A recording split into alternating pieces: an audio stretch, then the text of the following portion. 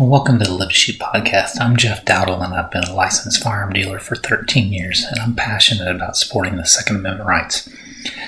In this podcast, we're going to cover various topics related to the Second Amendment, plus any other topics of the day that are interesting or relevant. I might slip in some history, sports, or movie topics occasionally. I hope you find this informative, and you can take away at least one little nugget each week that you didn't know. So this is our 4th of July weekend that we're celebrating, and we're celebrating the independence and creation of this great country. And during the times here right now, sometimes it's a little bit easy to forget how great this country is and where we've come from. But this is a great weekend to share it and understand it. And so last week I talked about one of the very first gun confiscation incidents that happened that just turned out terribly wrong. And it was when the 7th Cavalry tried to disarm some of the Sioux Indians, and over 300 ended up dying, women and children. Well, this week I thought I would go back even a little further in history and talk about another attempted gun confiscation that actually led to the creation of this country, or was one of those leading factors. So by the rude bridge that arched the flood, their flag to April's breeze unfurled. Here once the embattled farmer stood and fired the shot heard round the world. That's the first stanza of the Concord hymn written by Ralph Waldo Emerson. And in that he is talking about the Battle of Lexington and Concord. So we all think of the shot heard around the world. It's what many attribute to the beginning of the Revolutionary War.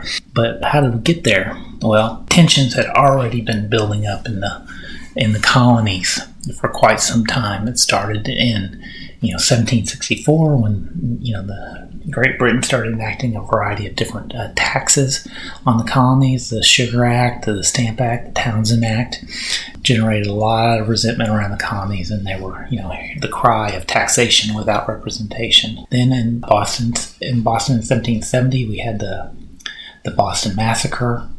In 1773, we had the Boston Tea Party, and by this time, tensions are really ramping up. In 1774, King George shut down the Boston Harbor so that they couldn't import or export any goods. So again, things were getting very heated. Well, then in April of 1775, one of the Sons of Liberty, Joseph Warren, heard from a source that the British troops, the Redcoats, were marched in, going to Concord to confiscate a weapons cache that the revolutionaries had been storing up. And so again, this was the first attempt where the government was going to attempt to confiscate firearms.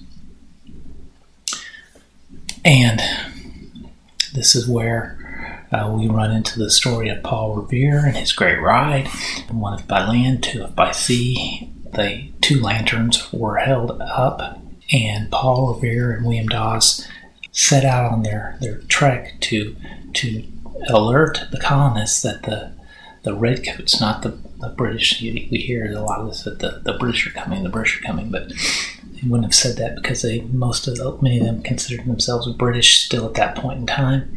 Plus, they wouldn't be yelling it because they were trying to keep this very quiet.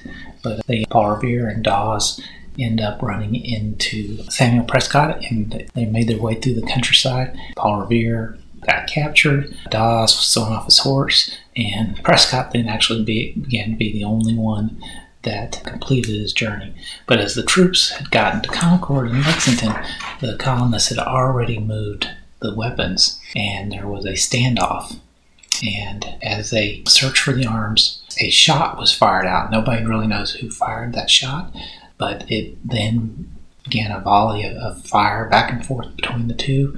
The colonists pursued the British, or the Redcoats, all the way back to Boston. Now, they were not that successful. There was about 250 Redcoats were wounded or killed, and 90 on the colonist side were wounded or killed. But it did show that we had what it took to stand up against the British. And then a few months later, in June of 1775, the Americans were barely defeated at the Battle of Bunker Hill. And again, this ensued and strengthened the confidence that this small little set of rebels could potentially stand up against what was the greatest military power of its time. And this is how the Revolutionary War really began. A good impetus of it was the attempt of the British to confiscate the firearms of the militia, the colonists, and control them. And again, so this is just another piece of evidence why our Second Amendment was put into place, why it's important, and why we need to stand by and support it. I hope you have enjoyed enjoying your 4th of July weekend, and be safe, and we will talk to you next week.